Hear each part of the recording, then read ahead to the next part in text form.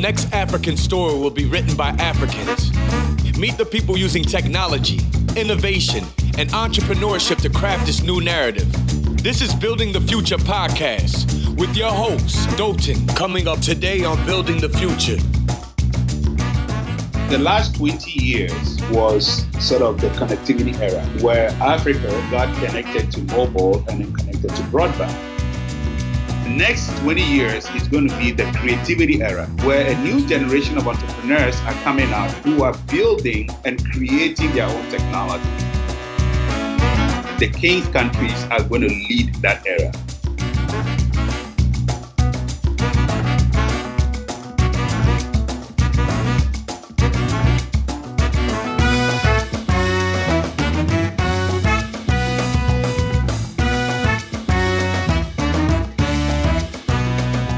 This series is in partnership with the British Council in Nigeria. The British Council is the UK's international organization for cultural relations and educational opportunities. All opinions expressed by me and the podcast guests are solely ours and does not reflect the opinion or policies of the British Council. For more information about the British Council, go to britishcouncil.org.ng. One of the things we do at Starter is growth consulting. We work with select number of growth stage startups and established companies to grow and retain their customers. We do growth. We're not a digital marketing agency. Instead, we help our clients figure out their customer acquisition and retention by focusing on three major things. We help them build a consistent narrative and community around their core offers. Second, we help them build a scalable, repeatable, and cost-effective growth systems and strategies. And lastly, most importantly, we help them build an in-house team that we execute the strategies for them. We've worked with and still working with companies like Flutterwave, Cranium One, DIY Law, Omar Gardens, JEE Client Services, Amara Suite, and many others. We're a small team of startup entrepreneurs, investors, product designers, and growth marketers with experiences of building and scaling our own products and companies. To work with you, we'll have to determine if there's a fit and if we can significantly make a difference to your growth trajectory within a short time. If your business is currently making money, at least $10,000 per month, and you want to scale to the next level, let's have a chat. Go to wedogrowth.co and book a free strategy session with us. That is wedogrowth.co, wedogrowth.co, and book a free strategy session with us today.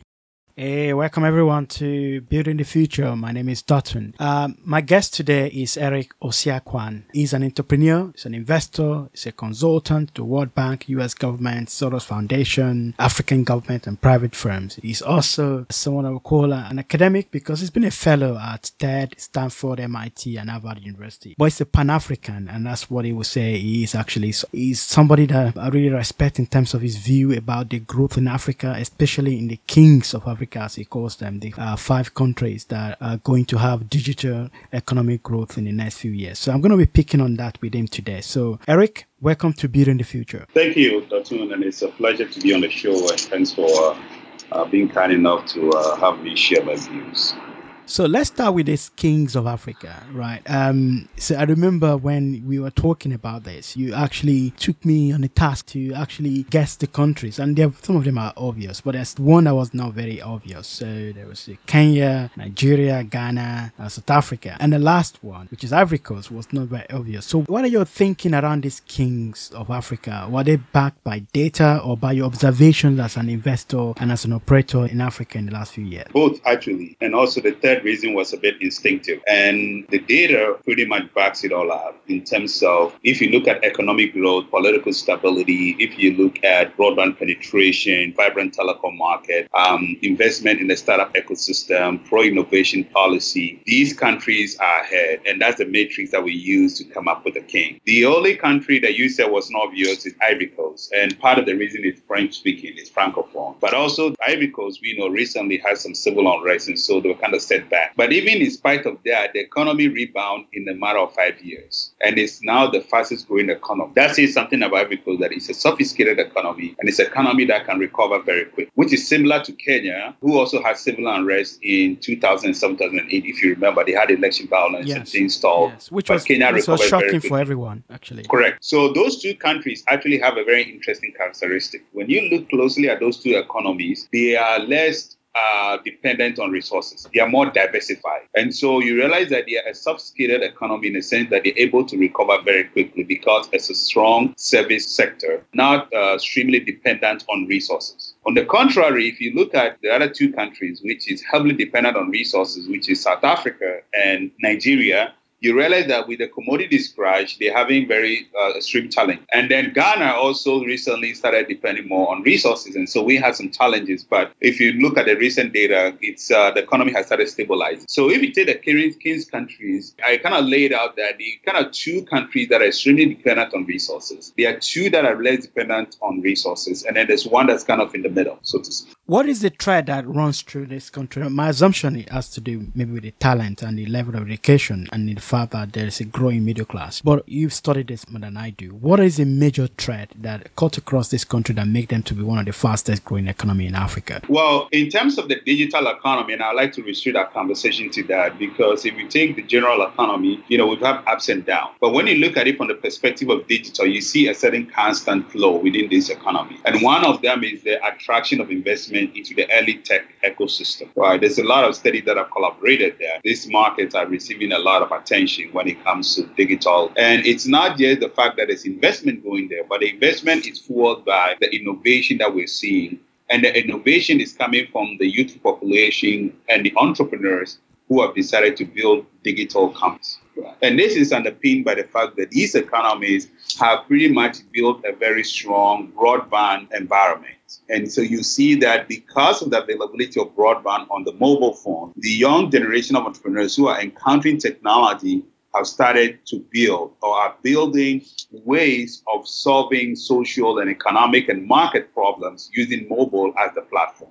So that's really what is catalyzing the innovation that we're seeing, of course, backed by a pro-innovation environment, which is enabled by the government. Especially if you take Kenya, for example, the government has taken tremendous steps to create an enabling environment for digital entrepreneurs. And that is really my pain of where Kenya is now receiving a lot of attention as what they call Silicon Savannah. And so within the King's economy, what is happening is that these entrepreneurs are building interesting innovations, and that is really getting a lot of investors to pay attention to those economies. And we're seeing more and more investments going into those economies. We're also seeing some form of exits in those economies, and we're seeing digital companies and ventures building out of those economies. So if I follow your thesis, what you're saying is that what catalyzes the growth in those economies was the investment in mobile technology and broadband. I think that happens in the 90s, or middle or late 90s. And that catalyzes growth in the economy such that a lot of young people can see mobile technology as a means to solve social problems. So they could build on top of those technologies. But I want to go back a bit to that because I was in Nigeria when the mobile... The second point about that is just a small additional point. You see, that also shows that there's a market, yes. Right? So this is very important. So the entrepreneurs realize that,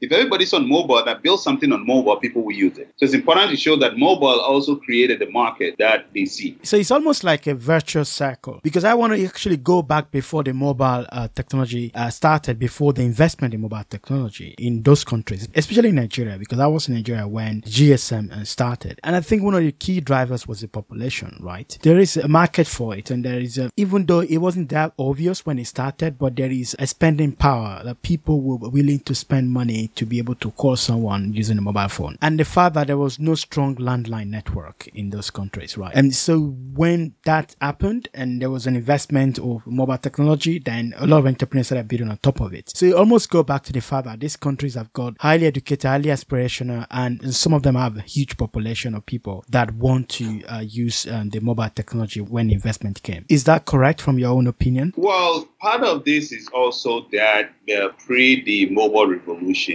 what had happened was that there was a pent-up demand, right, for communication. And if you remember, the landline, the PTTs, Nigeria Telecom, or NITEL for that matter, Ghana Telecom, and all the incumbent PTTs were not able to provide the channels for communication. And I think that also was sort of a moment where entrepreneurs like Mike Adenuga, Stripe Masiyiwa, Putoma, Mikey Joseph saw that, there's a demand for communication. And these guys were not able to service the demand. So if we can build a network, we can pretty much satisfy that market.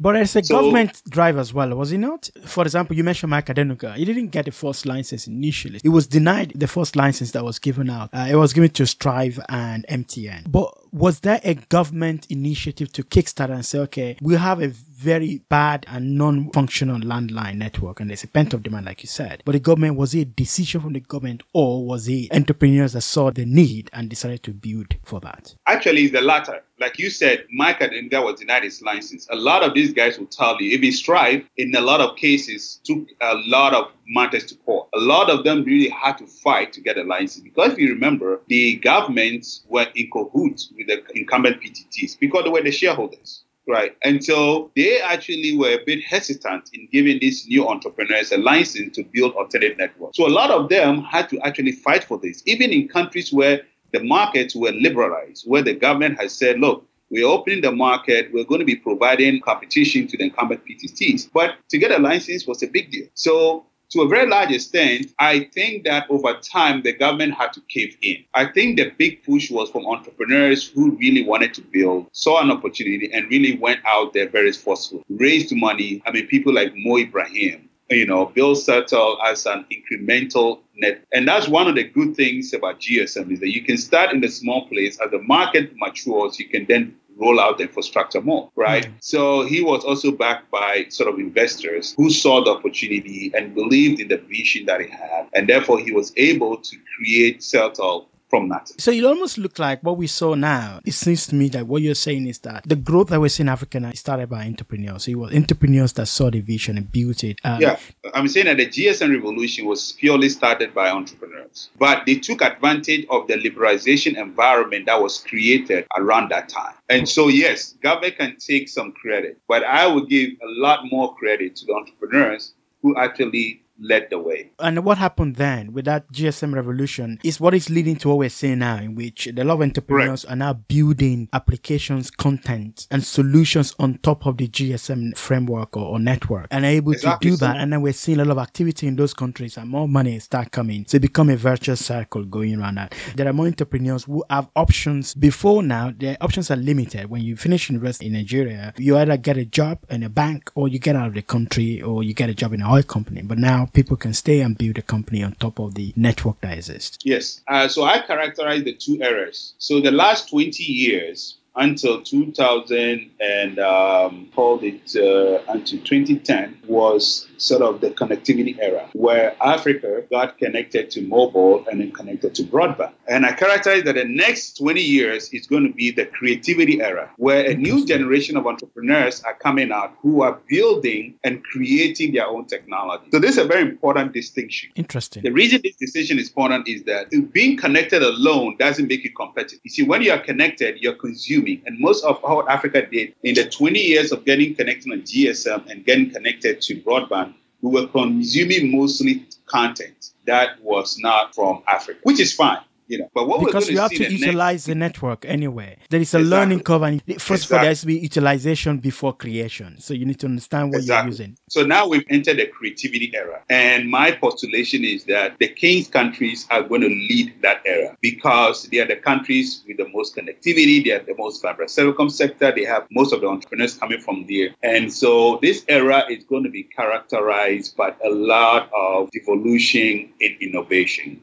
And we're beginning to see that in Safaricom's M-Pesa, which has gone global, and it's really changed the fintech space. We're seeing companies having innovation in agriculture, like Farmerline, Isoko, and you name it. We're seeing a lot of innovation coming on top of mobile money, what I call the second wave of innovation. We're seeing innovation in educational technology. You met one of my companies, eCampus, who are really strong in the edutech space and are really looking to create new opportunities for learning and for collaboration and for education. So we're going to see more and more entrepreneurs building, and essentially you'll see them innovating in existing markets, right? So that's how the economy is going to be digital. So things that you do in a traditional way is going to have a digital twist to it, right? For example, FarmerLine now allows farmers to actually get real-time data on their phone, get access to market on their phone, real-time access to information on your phone. There seems to be a lot of companies doing something similar that I've met in the last few months. Exactly. So you see that entrepreneurs are looking at existing sectors of the economy and they are seeing opportunities in those sectors. Either they are pain points that they are fixing, either they are loopholes in the marketplace,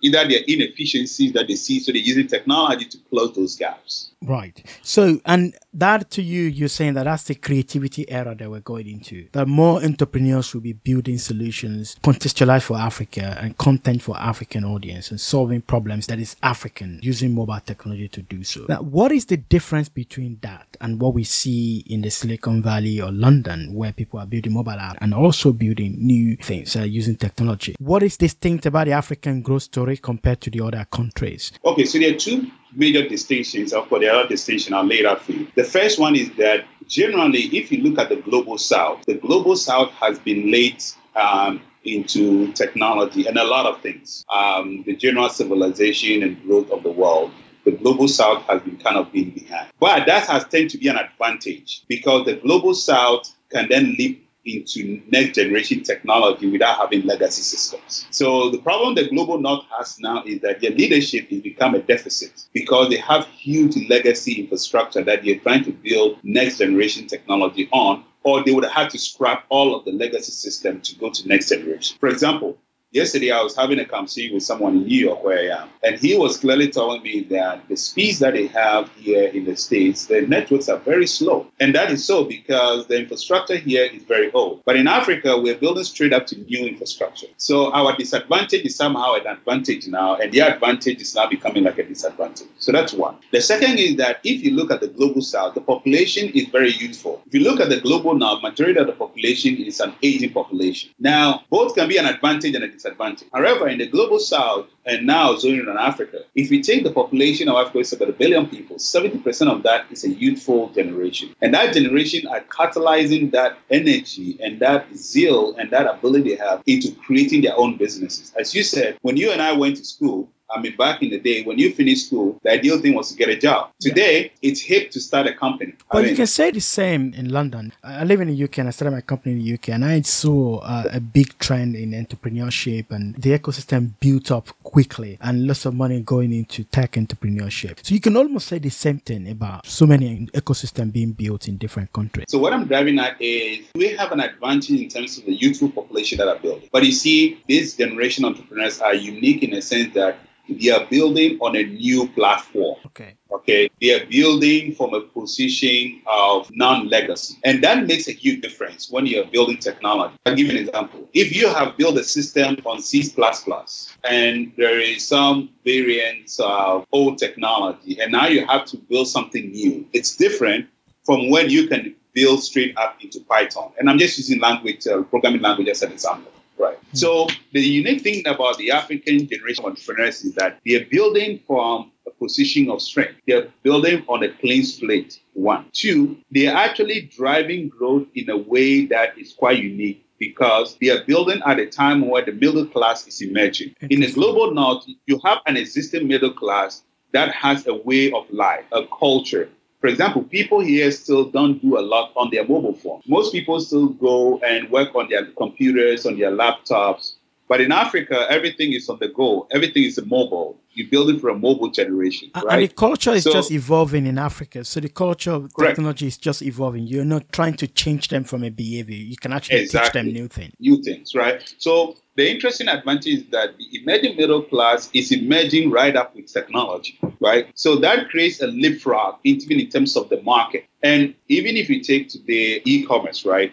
Most people are experiencing e-commerce from their mobile phone, which is quite different, from when you experience this in a traditional way, and now you're trying to get into technology. The fourth reason point about why the African entrepreneurs are unique is also a perspective that they bring to how technology is developed, which is quite different in terms of the cultural context, right? So Africa's most economies have a different cultural anticipation compared to the West, right? So the way you develop technology for that environment, and this is a very important distinction, that creates a different framework from how you develop technology here. And I think increasingly that is going to be an advantage because it brings a totally different way of making technology work or building technology that is different from the way you build it in the West. Interesting. The fifth reason is also the business models. We begin to see this, that you'll begin to see different business models begin to evolve even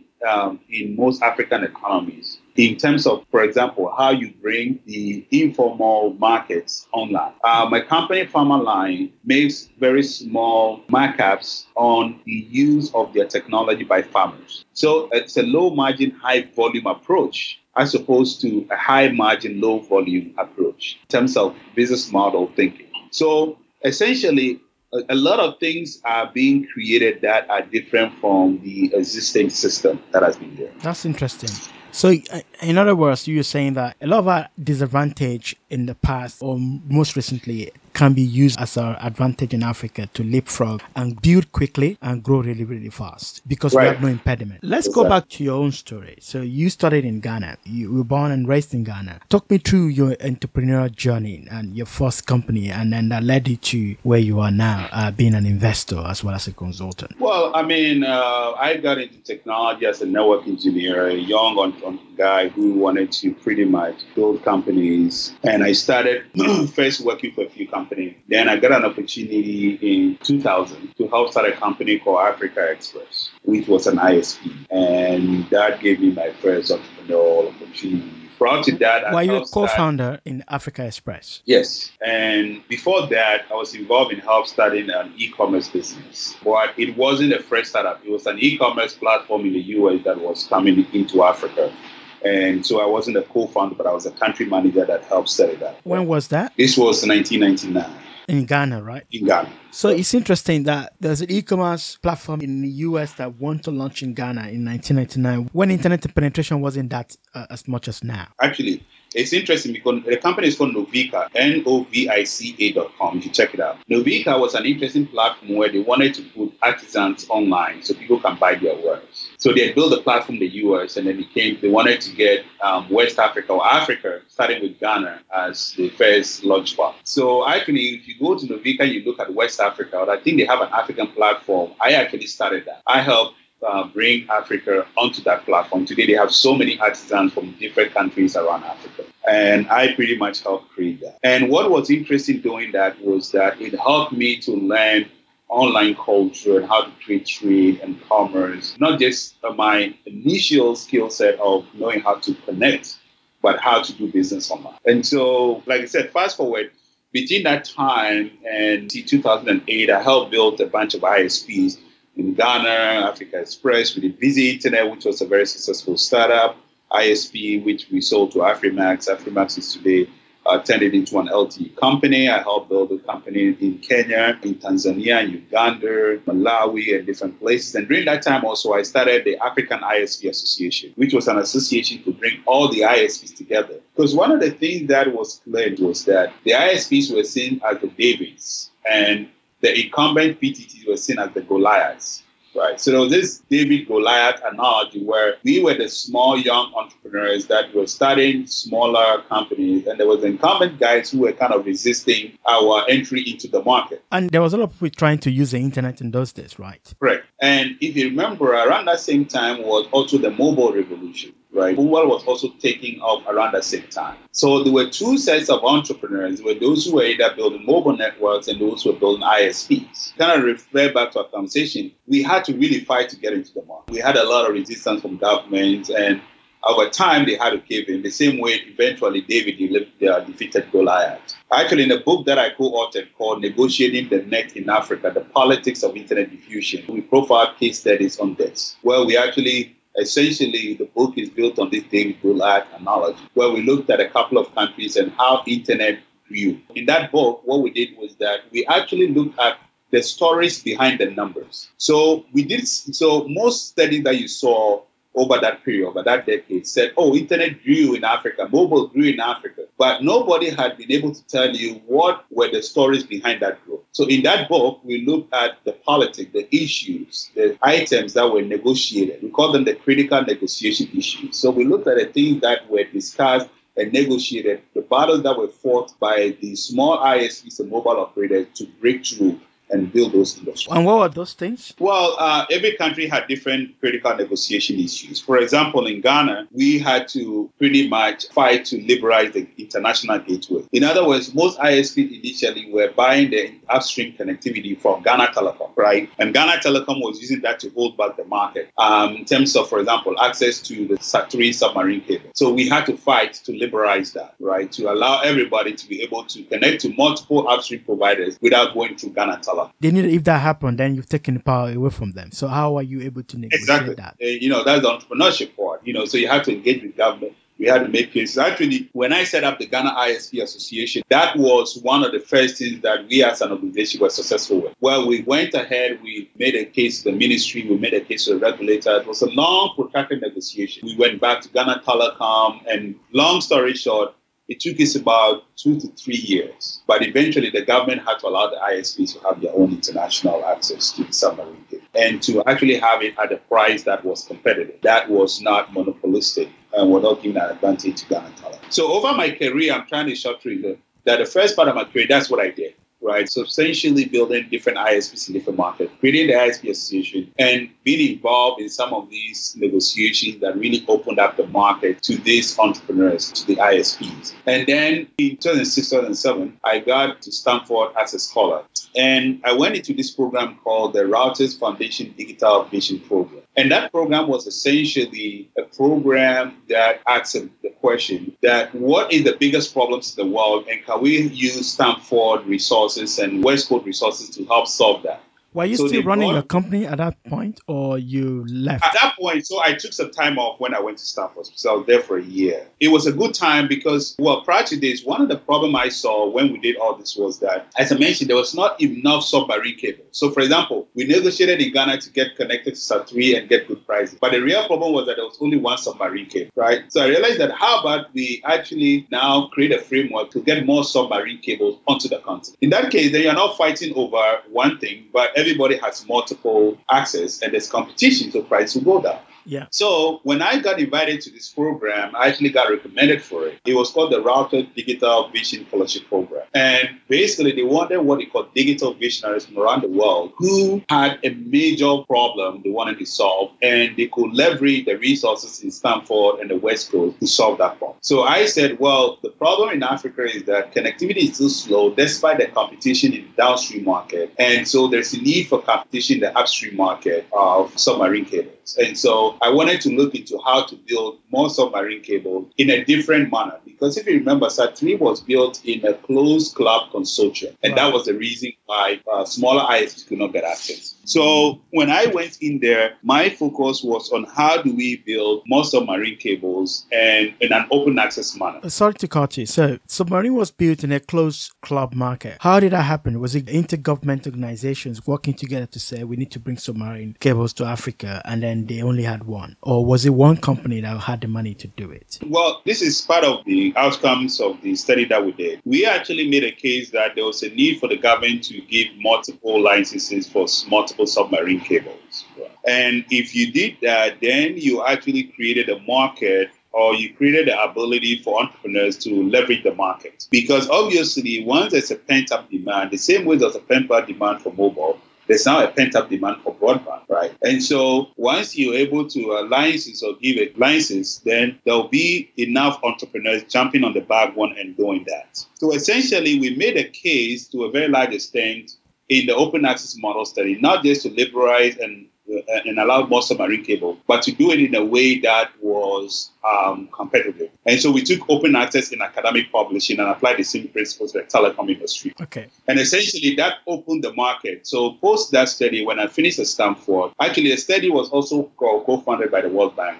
Actually, that's how I became a World Bank consultant, because the World Bank was looking to solve the same problem. So I was part of 3 consultants that did a study for the World Bank on open access models. And so when we finished that, the Kenyan government then invited me to be part of the team that built their first submarine cable in East Africa called the East African Marine System Teams. And so that kind of opened me into my second life where I built all the submarine cables essentially in East Africa. And then we did main one in West Africa. And then I helped build a few terrestrial fibers, Suburban Telecom in Nigeria, and also NCBC in Ghana. So let's break it down. I just want to understand on a more smaller level this submarine cable. Before your study in Stanford and when you spotted that problem, what was the situation like? Was it submarine cable was built by one person, one company? And yes, there was only one. There was not enough. There was only one called SAT3 across the Western Seaboard, and it was controlled by the incumbent PTTs, right? Okay. So there was a need to build multiple cables. So the thing was that it was not just about building one cable. It was more about creating competition, but also creating competition in a way that it was accessible. Yes. Because I remember when Mike Adenuga was given the license for Globalcom, one of his selling points and one of the message, narrative that was coming out was that they're going to build their own submarine cable and make internet faster and making it cold faster and cheaper. That was the code. And I knew before then the only person that had access to that kind of submarine cable was Nitel, and it gave access to MTN and all the rest. Was that during the time that you were doing your studies, or was it before then? Yes, around those times. Actually, we did our study before. Our studies actually inform a lot of those transitions. Yes. So your studies and your work with the government led to a lot of liberalization of the submarine cables that enabled entrepreneurs to leverage on the market and made it competitive and cheaper. So you were working with different governments in Africa, setting up submarine cables for companies and enabling a lot of entrepreneurs to be able to get a license from government. Was that your work? Yes, that was mostly what I did. And then you transitioned to become an investor. So walk me through that. Well, whilst I was doing that, I was doing angel investing on the side as a kind of a hobby. I decided then that, I was going to do angel investing full time. That was right after the submarine cable days. So I then had a portfolio of about 6 startups. And so I decided that, look, I was going to do this more seriously. So I started focusing more and more on that. I started the Africa Angel Network, which is a network of angel investors in 2013. And then we had an event called Angel Fair Africa, which we've started in South Africa, that essentially brings entrepreneurs and investors together towards doing right. So I was involved in that in 2013. 2014, we took it to Nigeria. 2015, we did it in Ghana. Last year, we did it in Kenya. And this year, we're doing it in Ivory. And that event actually catalyzed a lot of the angel investing that you see on the continent today, and has helped to create local angel networks. When we did an event in Nigeria, we did with Lagos Angel Network. That actually informed Lagos Angel Network's first investment was in Hout Bay and another company. And subsequently, we've helped create a lot of angel networks around the country, and also brought a lot of entrepreneurs online and getting them connected and getting them to get money from not only us, but other investors. I would like to ask the last question about your vision for Africa in terms of where do you see this play out in terms of the tech growth, the ecosystem, and the startup that are being built now? Well, in terms of the future, I think that we're going to see more and more entrepreneurs and innovation coming out of Africa. And I quite believe that some of the biggest entrepreneurs of the 21st century, if not the biggest, like Alibaba, will come from Africa, because we've seen so much innovation, or we've seen so much change. And as you know, necessity, the mother of invention. So Africa's necessity is also now the reason why a lot is happening. And Africa is going to lead the world again in the 21st century. What are the key challenges that you're seeing? Well, I think the challenges also represent opportunity, right? And I think we talked about a couple of them. And slowly we are meeting those challenges. But don't you think a lack of funding or too much funding going to a particular sector is also a challenge in terms of... Well, yes. The thing is that,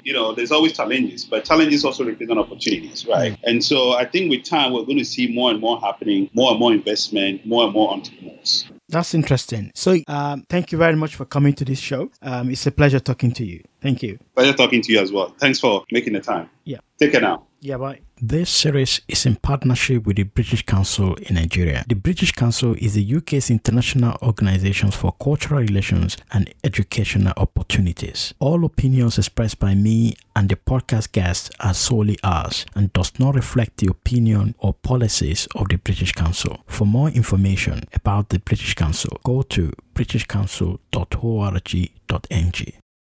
One of the things we do at Starter is growth consulting. We work with select number of growth stage startups and established companies to grow and retain their customers. We do growth. We're not a digital marketing agency. Instead, we help our clients figure out their customer acquisition and retention by focusing on three major things. We help them build a consistent narrative and community around their core offers. Second, we help them build a scalable, repeatable, and cost-effective growth systems and strategies. And lastly, most importantly, we help them build an in-house team that we execute the strategies for them. We've worked with and still working with companies like Flutterwave, Cranium One, DIY Law, Omar Gardens, JEE Client Services, Amara Suite, and many others. We're a small team of startup entrepreneurs, investors, product designers, and growth marketers with experiences of building and scaling our own products and companies. To work with you, we'll have to determine if there's a fit and if we can significantly make a difference to your growth trajectory within a short time. If your business is currently making money, at least $10,000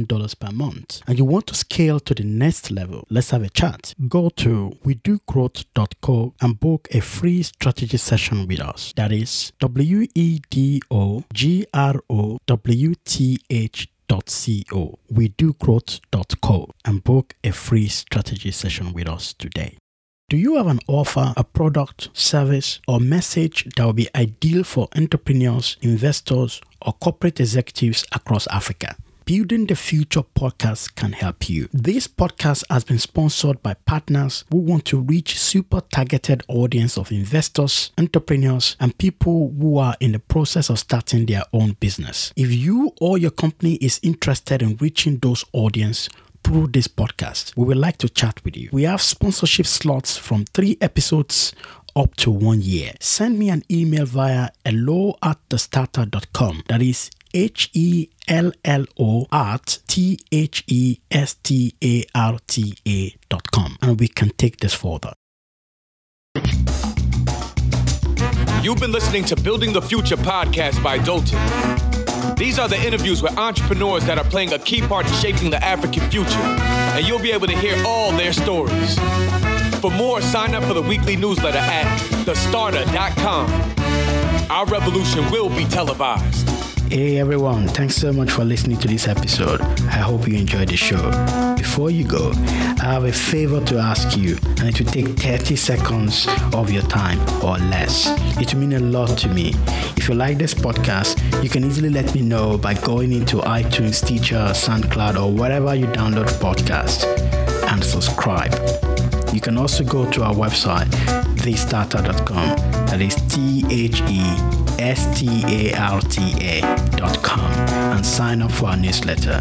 It will be a huge favor to me, and it's really simple and easy. If you subscribe now, it will help us a lot.